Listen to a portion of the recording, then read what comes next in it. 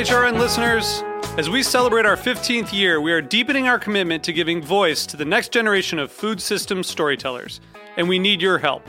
Our internship and fellowship programs help activate new possibilities for underrepresented and underestimated young people through experiential journalism, audio engineering, and production training.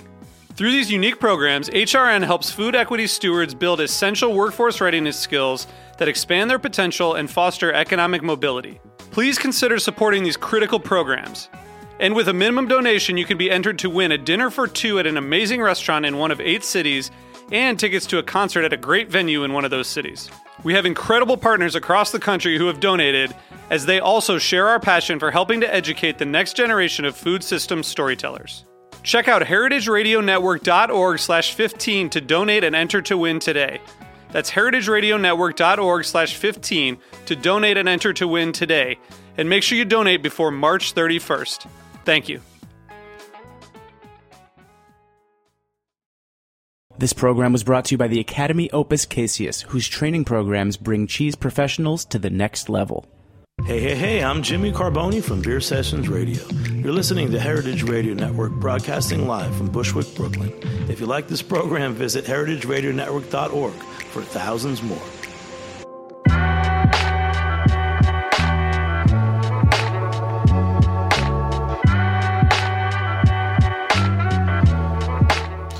Hello and welcome to Cutting the Curd, broadcasting live from Roberta's Pizza in Bushwick, Brooklyn. This is Greg Blaze, your host.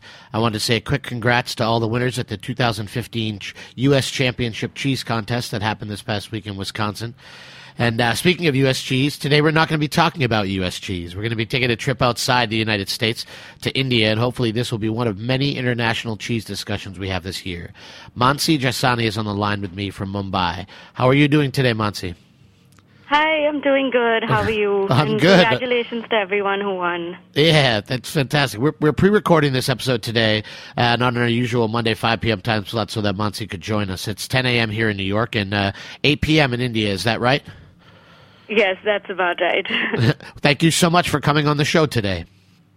Thank you for having me. So Mansi is the founder and operator of the Cheese Collective in Mumbai, where she makes a few varieties of goat cheese. So I wonder if you could tell us a little bit about your company and also tell us about your journey to cheese. Like, how did you get into it? Yeah, sure. So basically, I was in New York for a while, and I worked at Murray's Cheese. I did an internship there. So the moment I walked into Murray's, it was like Disneyland for me. Oh, yeah. And I knew I wanted to go back to Bombay, to India, and start, my own cheese store, my own cheese company. And I took back everything that I started off with was all in New York, in Murray's, with Brian Ralph and Rob Caulfield. So I owe it to them. And it kind of started when I did the boot camp with them. And at the end of the 3 days, I still wasn't cheesed out. I could still go on. I could still eat some more cheese. So I think that's when I knew. I was like, yeah, this is me.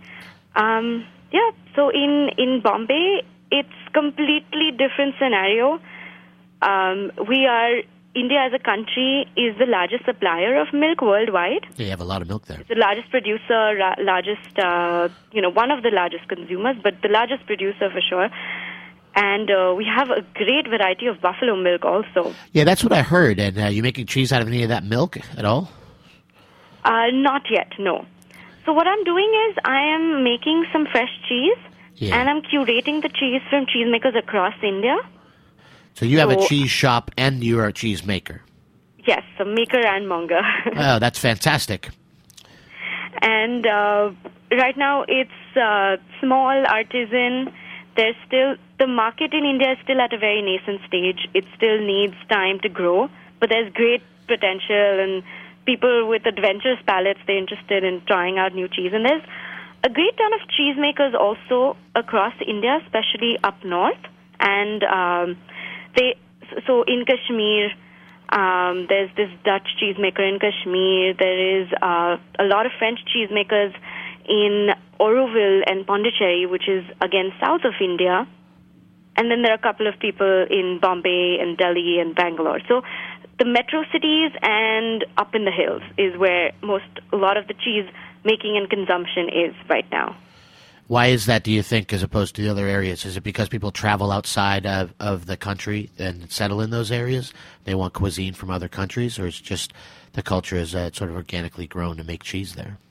Yeah, it's just better. The quality of milk is better up north, and in the hilly areas where it's drier and not as humid. But there have been people, like for example, I am also curating a cheese from Pondicherry, which is called Le Pondicherry, and it's a French cow milk cheese wrapped and aged in curry patta, and curry patta is curry leaf. Sure. So it's, again, a super unique cheese. Not going to get that anywhere else. No. So there's stuff like that happening. And on the other side, this is just less than 1% of the cheese, the cheese scenario, where most of it is taken over by processed cheese. Yeah, a lot of it goes to large dairy concerns, correct? Yeah, so that's not nice. So that's the scenario right now.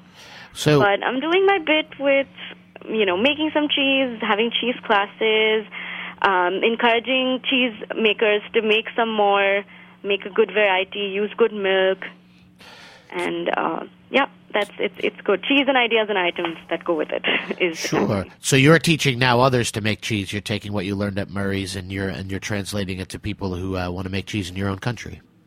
Yes, that's true. Through other cheese makers. Who are those guys? Are these who else is making cheese? Who have you taught to make cheese over there? So there's one of my colleagues, Aditya Raghavan. He is actually an Bombay-born guy who is also living in Canada.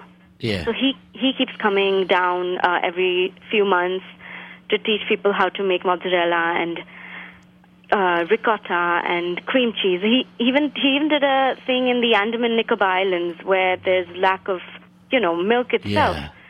But he made a bunch of fresh cheeses there, and I'm teaching people how to make fresh soft cheeses, and also teaching people how to set up a cheese platter and how to cut cheese, how to serve cheese, cooking with cheese, stuff like that. But cheese and wine pairing, cheese and beer pairing. That's fantastic. The basics, which are still new here. So now, I've always thought, being a cheesemonger myself, that cheese, the making of cheese, and as I learned about it, the history of cheese is born out of a need to preserve the milk, or to preserve the nutrients that are found in the milk. Are you passing along that, or do you share that belief or that philosophy when you teach people how to make cheese? Yes, definitely. Especially, so many people are lactose intolerant here. Yeah. Also, so I've been telling them everything from the basic, nutrients and the calcium, the protein, and all the nutritional facts of cheese, but also the fun element of cheese, because cheese is just such a wonderful, beautiful thing, and I just want everyone to eat as much good cheese as possible. That's fantastic. I share your love for cheese that way. Yeah, definitely. I read in an article in an interview that was done with you that you said your first memory of cheese was eating a little bit of string cheese, maybe in a park when you were a little girl. Yes, that's true. That's awesome. Do you still when you make your cheese? Do you remember that when you're on the swings? And I do. I do remember that. Although I love artisan cheese now, and I know what is good cheese. Sure. A lot of my memories are about what was available at that time, which was, a string cheese or a slice of cheese. And yes, that is one of my first early memories. Also, stealing cheese in the middle of the night. Yeah, sure. Opening up the fridge and that's classic. Just, gobbling up some slices. That's the best. I liked that. I took from some of the research I did. I took that to heart because I have some of those same memories. But when I was little, I didn't have a lot of good cheese around me either. But the stuff that I had stuck with me, and I think that's cheese. That cheese does that to people, and it obviously has done that to you, which is great, I think. So I read also that storage and transportation are the biggest challenges that cheesemakers face in addition to India's hot climate. I was wondering if you could talk to me a little bit about what other challenges you've faced, starting your company and making it viable. Oh, definitely. So the first major challenge is the milk itself. So although we make so much milk, the quality and the consistency of it varies. Yeah. So to find a good supplier who is constant is a big challenge. It's number one challenge. And not just getting the milk, but again, all goes down to what they're eating and how they're taken care of. So that is the biggest challenge, procuring the milk from the farm since I'm an urban cheesemaker currently. Yeah. But I'm shifting soon to the hills, so I'm happy. Well, it's important. Milk and the source of your milk is the most important thing to make the cheese. I mean, exactly. And how do you find that you said that varies? So you have some concern sometimes about how maybe the animals are treated, or how the milk gets to you. Right. So right now I have just one good source of milk. Right. Whereas other cheesemakers across the world either have their own herd, or they have a variety of, good sources of milk close to their cheesemaking, cheesemaking room. So that's one of the challenges, where there are very, very less number of, like for goat's milk, for example, there's literally just one good supplier in that's the whole what you country. make, correct? You make goat's cheese. So yes, that's correct. So you have an even more difficult time finding milk, because you said you get it. You say from one person or one cooperative dairy in the south of the country.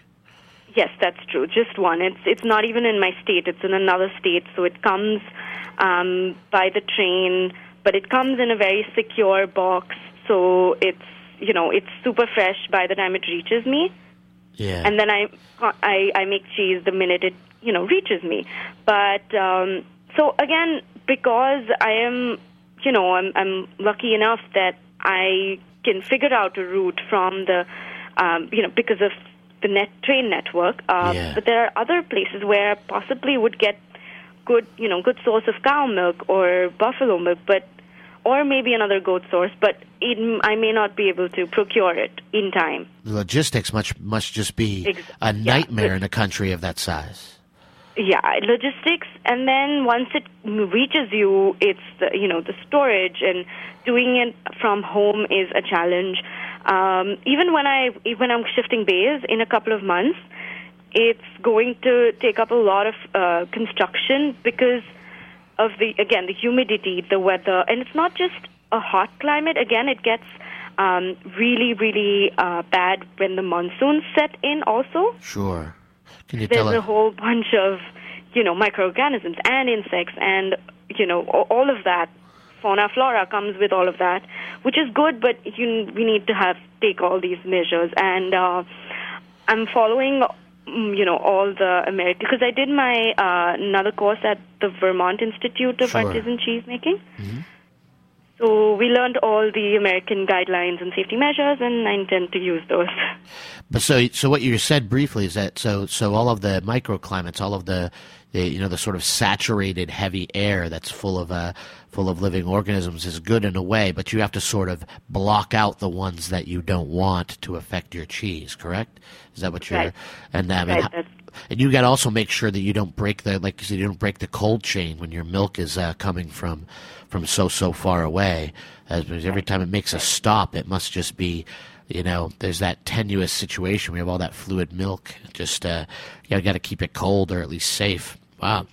And That's great. Now, do you also import cheeses from outside of India to sell at your co-op or at your cheese? You have a shop that you sell, so people can come and buy? Not yet. Okay. So I'm just supplying to restaurants, caterers, chefs, and individual customers. Uh-huh. But yes, I intend to have a shop in the phase 2 of my... phase 1 is to set up a small creamery, and right after that would be a shop. Once I've established the shop is when I will look at importing cheese. That's fantastic. Again, importing is... I want to import good artisan, cheese from all over the world, and there's so many that I've been exposed to, and so many that I love, and I can't wait to share it with the rest of India. But for now, again, it's still at a very nascent stage, so I feel there's still some time for me and for India to get the good imported cheese, because there's a lot of import duty and other taxes. Yeah. And in fact, lately there have been a lot of labeling changes also. Yeah, we're going through that here as well. Yeah, of course. How you manage your ingredients lists and things like that. All your paperwork have to be completely in line with everything you do. Yes, completely, yeah.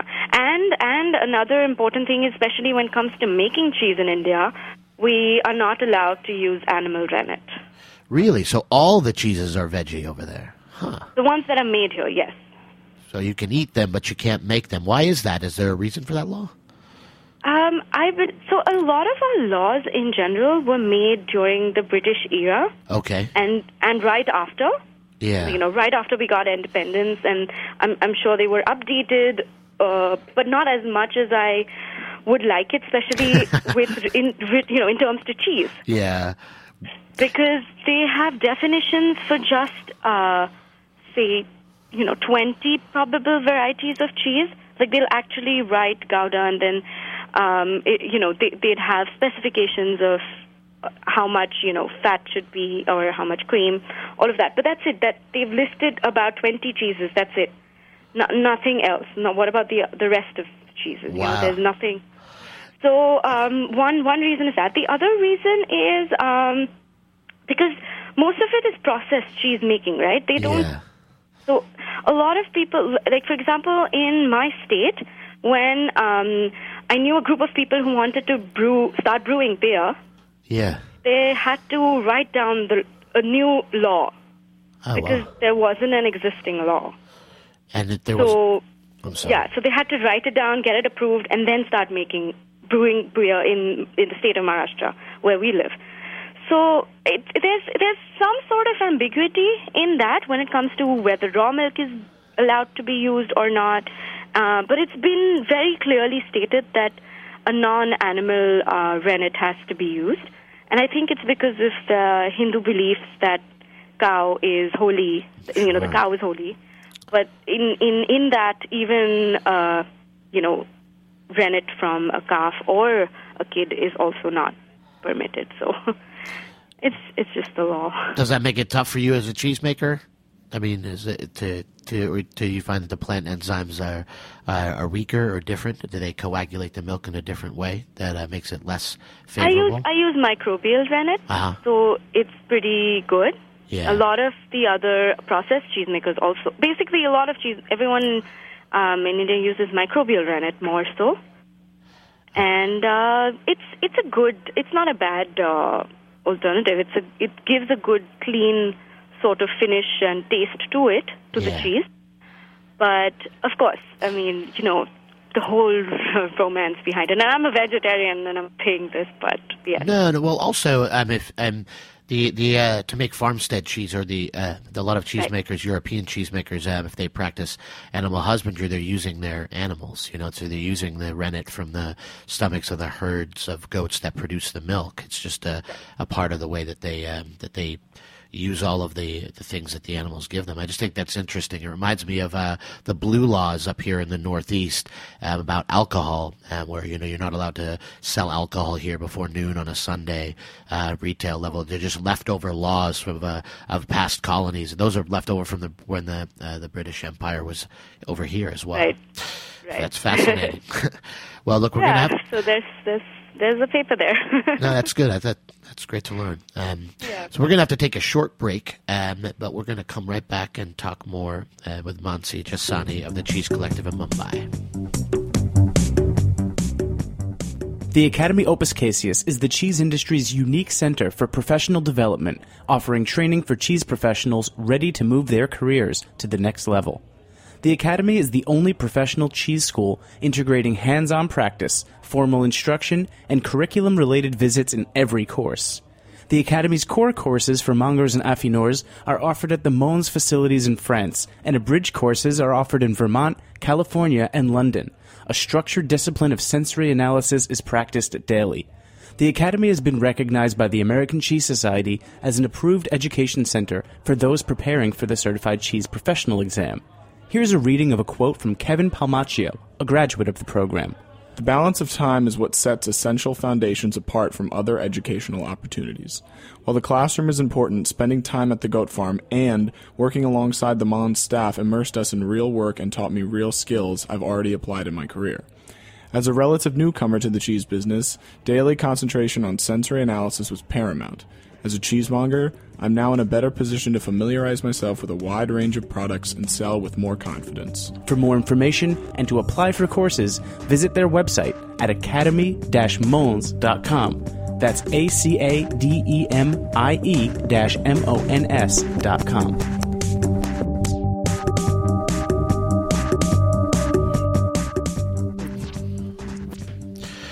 Thanks so much for listening to Cutting the Curd. We're back with Mansi Jasani of the Cheese Collective in Mumbai, India. When we think Indian cheese here in America, we usually think of paneer and we think of ghee or clarified butter.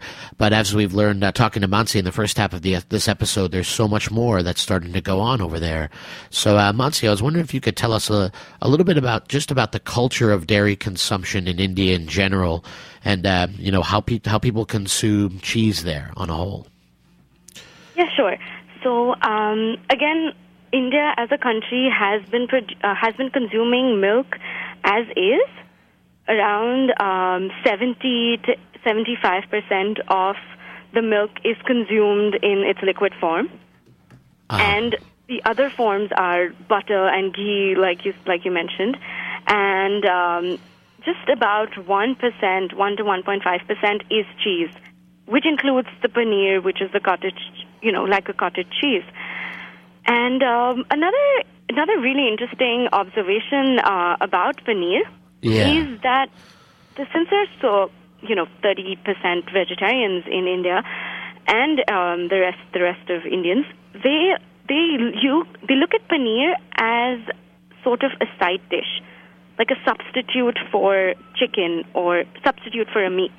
Yes. So you'd have a chicken, you have a chicken tikka with a gravy. Yeah. So it would essentially be the same gravy, but they would have paneer cubes instead. And you see that here even in Indian food restaurants here in America too. And as my vegetarian friends who sell cheese, they love the paneer. I do too. And it's basically a pulled. It's a hard ricotta paneer, correct? Or correct. Coagulated milk. So we talked a little bit before the break about the regulations, or you were talking to me about the regulations on rennet. But are there any regulations on raw milk? So again, it's not very clear about because in India as a country is very okay, historically has been okay with consuming raw milk. Uh-huh. It's encouraged, especially if you're on a farm and you especially North India, there it's like a kind of like a saying that Punjabi men drink milk straight from the from the cow or the buffalo, and that's why they're so strong and well built. So nice. They take pride in having a lot of cream and full fat milk. So they don't shy away from a good full fat milk basically. And similarly, raw milk it's definitely encouraged. So there's no clear cut rule about making a raw milk cheese and aging it for a certain time before selling it or any of that. But yes, there is for fresh cheeses. I think you have to make it from pasteurized milk. It's just safer. Uh-huh. So for a fresh cheese, everyone makes it from pasteurized milk, and aged cheese, raw milk is fine. Yeah. That sounds pretty safe, especially considering the fact that how does milk get distributed in India? Does it passes through? There's a large collective, correct? Or there's something like 15 million producers of milk in India, or something like that. There was I think in 2000 and 2013 there were about 132 million metric tons. Yeah, you have produced. So that was a lot of milk. A lot of it, yes, comes from cooperatives. There's possibly around, say, 500 liters a year on an average that's produced by these small farms.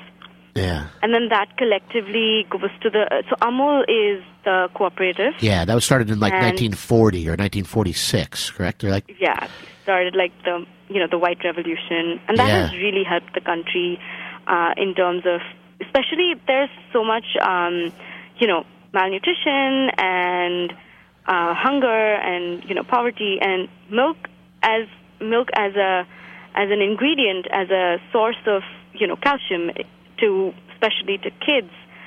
So even though it's a cooperative and it's all homogenized and ultra pasteurized, it has helped seep some of its nutrients to a ton of people.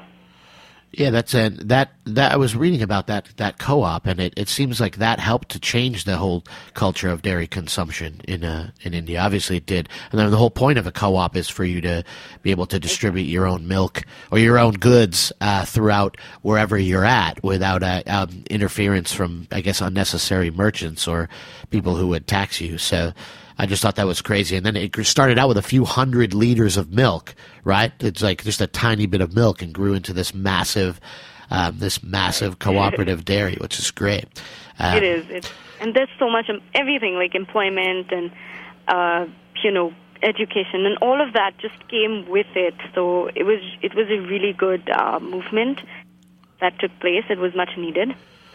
And Amul processed cheese, Amul cheese, as it's called, is literally what everyone grew up with in India. Like, if you talk about name one cheese that every single Indian knows. I'm not talking about a certain certain percentage of society in cities. I'm talking about general India. Yeah. It will be Amul cheese. Yeah. It's like the Kraft singles but yes. with a better story behind it, with a better purpose. A little bit of a heartfelt. Yeah, well, that's fantastic. I think that's an interesting progression of the culture of the consumption of dairy. First, you had to get the dairy from the farms to all of the people by manipulating the trade and getting everybody to be a co-op. And now it seems like there's a second, more subtle and much more pleasant revolution going on of artisan cheese making. And or would you agree with that? Yes, definitely. Artisan cheese making is on a rise in India, and there are a couple of large French cheese-making companies also that are investing, seeing potential, especially with the abundance of milk. And they're setting up plants here. They're setting up cheese factories right next to the sources of milk. And I feel in the next 5 years itself, there's going to be a bunch of cheese that is going to be produced here. A lot of it gets again consumed with in pizzas and pastas and just like general like sandwiches, not eaten as is on a platter, not enjoyed as much, but it's growing, and I'm very excited and hopeful with all the new stuff that is about to come. Have you heard of pav bhaji? I have not. Maybe you can talk to me a little bit about that. It's it's out of context in a way, but it's basically a bun, like a bread bun, with mixed veggies and a lot of butter. That sounds good. Mashed mixed veg, and it has a special masala to it. It's called pav bhaji masala, and so it's a masala flavor that is also everyone in India is familiar with that kind of masala taste. So what I'm also trying to do is one of the things I'm looking to make is a kabiku with, instead of herbes de Provence, I'm going to put like whole pav bhaji masala. Wow, spices. That's great. Kabiku is the cheese that you make now, fusion. Right? Yeah. Well, I'm sorry. I didn't mean to interrupt you. Tell me a little more about that fusion you were just talking about. Sorry, I just get so excited when it comes to talking about cheese. Yeah. So you're going to make a little goat cheese. You make little French-inspired goat cheeses, like Loire River Valley-inspired goat cheeses, correct? Right. Little chèvre croûtine shaped, and I'm going to be making I'm also making a feta-style cheese with pure goat milk. I've called it Artisan, which is after the Greek god of cheese making. So I'm having fun naming them. I'm having fun making them, and just. It also sounds like you're fun. It must be great for you, just to know that you're at the forefront of that and be a part of that small community of people, and that you're making a difference in what you're doing. That you're seeing people come to you and ask for the cheese, or the culture of how cheese is consumed in India. You're directly affecting that, and how affecting change, or making people see things in a new and, like you said, fun way. Then that must be a great feeling for you. Yes, it definitely puts me on a high. I love that feeling of talking to people about cheese and seeing the passion, expand. Especially when I did a class with children, with 4 to 10-year-olds, and there were about 40 kids. Yeah. And they were so frank in their opinion, and children are the they best. Had no, bias towards blue cheese, especially, and it's just inspiring. I'm constantly learning, constantly, spreading the passion. No, as a cheesemonger, I love that too. I know that I was afraid of my food when I was a child, a little bit, and it's great when you see kids eating things like that. Cheeses that smell, or they taste kind of they're kind of a strong taste. But you said that children have no preconceived notions of right and wrong, in that you can shape what their palates are like when they're young, which is great. Yes, exactly. That's fantastic. I wanted to ask you one more question. If I was wondering if you could just talk to my listeners and say what can artisan cheesemakers and consumers of artisan cheese learn from the cheese movement in Mumbai? So are we talking about cheese that? Yeah. By the way, yeah. We need to talk about cheese, Indian cheese. Yes. Apart from cheese made in India by other people. So there's a bunch of Indian origin cheese. Apart from paneer, there's kalari in Kashmir, there's churpi near the border of Nepal, Bhutan, and northeast India, and then there's bandel. So bandel was made by the Portuguese in the town of Bandel near West Bengal, again northeast India, and it's a heavily smoked cheese, extremely dry, and it smells like a cigarette. Sure. To be, it's that kind of smoky, not like wood smoky. Tobacco. And it's very, very highly salted, very high on sodium, and it travels really well. Sure. It crumbles a bit. It's grayish in color. And, this one time we made a, salsa from it. We made a non-salted salsa, and we used the cheese on top of the bandel on top of that, and it went really well. So it can go as a it's called bandel, highly smoky feta substitute, maybe. So it's a salted, but in really small doses. That's a curd, like a cow's milk cheese, right? So cow's milk cheese, heavily salted and smoked. Very, very crude in the way it looks and the way it's made. All gnarly and bumpy, kind of looking, and like brown from the smoking process. Right. Yeah, grayish brown, yeah. Sure. And kalari, again, is used inside sort of like a roti bread, kind of. It's stuffed inside with green chilies, and that's eaten as a dish. And churpi is, again, really chewy. Yeah. It's a chewy, almost dark, really dark brown, blackish kind of cheese. Blackish. Which recently I read an article, it's being used as a dog treat in some of the parts of the country. Okay. It's good. Dogs are getting good cheese. Yes. Hey, dogs have to have good cheese too. And then there was a Kashmiri cheese you had mentioned in the beginning of our little question here. What's that one? Sorry, which one was it? You said that there was a Kashmiri specialty also that you had mentioned. Yeah, that's the kalari. That's the smoke. No. Kalari, Kashmir. Yeah. Bandel, smoked. Yes. And salty. And churpi is northeast India and kind kind of originating in Nepal and Bhutan. So most of the cheese that's made, or most of the cheese that's consumed, from what I'm gathering, is it comes from the north of the country. Right. And is the south the cuisine? Is it just too hot there? Is it for cheese yes, and dairy hot, consumption? Super humid, and the only cheese that's now being made there is is much later. It's not an ancient cheese making section. But also surprisingly, there is a lot of cheese in our sweet dishes that I need to talk to you about. Sure.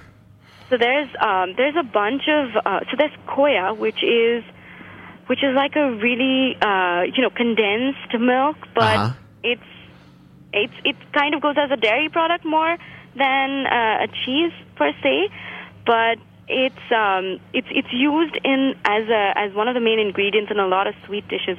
There's this thing called laddu. There is rasmalai, and then there is also rasgulla itself, which again my friend Addy had and I were talking about it the other day, and he also pointed out to me that rasgulla, the way it is made, is so similar to ricotta. Ah, interesting. So think of probably it's much more spongy, but think of a ricotta type of a cousin probably, and it's in a spongy ball, like a round shape, and you put it in a sweetened liquid. Yeah. Watery, very watery sweet.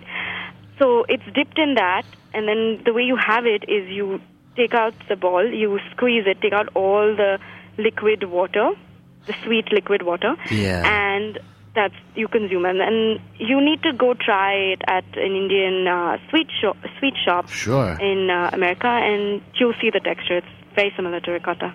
That's fantastic. I think it's great that you are so passionate about not only the cheeses that the cheese recipes you've imported from your own life experiences, but also the indigenous the way that dairy is used in your country. That's fantastic. That's great. Yeah, definitely, it's about cheese and slow food and slow cheese and how it affects every history and the industry also, and about education. All of that related to cheese is what I like. That's great, and when you discover, as many of us have who love cheese and how we work, that just becomes the window through which you see the world around you. It's fantastic, and it's a good view from that window if you take Definitely. it. Well, I want to thank all of our listeners for tuning in, and I want to thank you so much to my guest, Mansi Jasani. You're most welcome. Your passion is fantastic. I'm looking forward to meeting you at the Cheesemonger Invitational when you come over this year. And definitely, and we'll I will hang be out. there, and I'll be there at ECS and in Bra for slow cheese. So. Well, thank you so much for your time, and you enjoy your Friday evening in Mumbai. Take care. Yes, thank you. Have a good day. Sure. Be sure to tune in next week, guys. Cheers. Thanks for listening to this program on heritageradionetwork.org. You can find all of our archived programs on our website or as podcasts in the iTunes Store by searching Heritage Radio Network. You can like us on Facebook and follow us on Twitter at heritage_radio. You can email us with questions anytime at info@heritageradionetwork.org. Heritage Radio Network is a 501c3 nonprofit. To donate and become a member, visit our website today. Thanks for listening.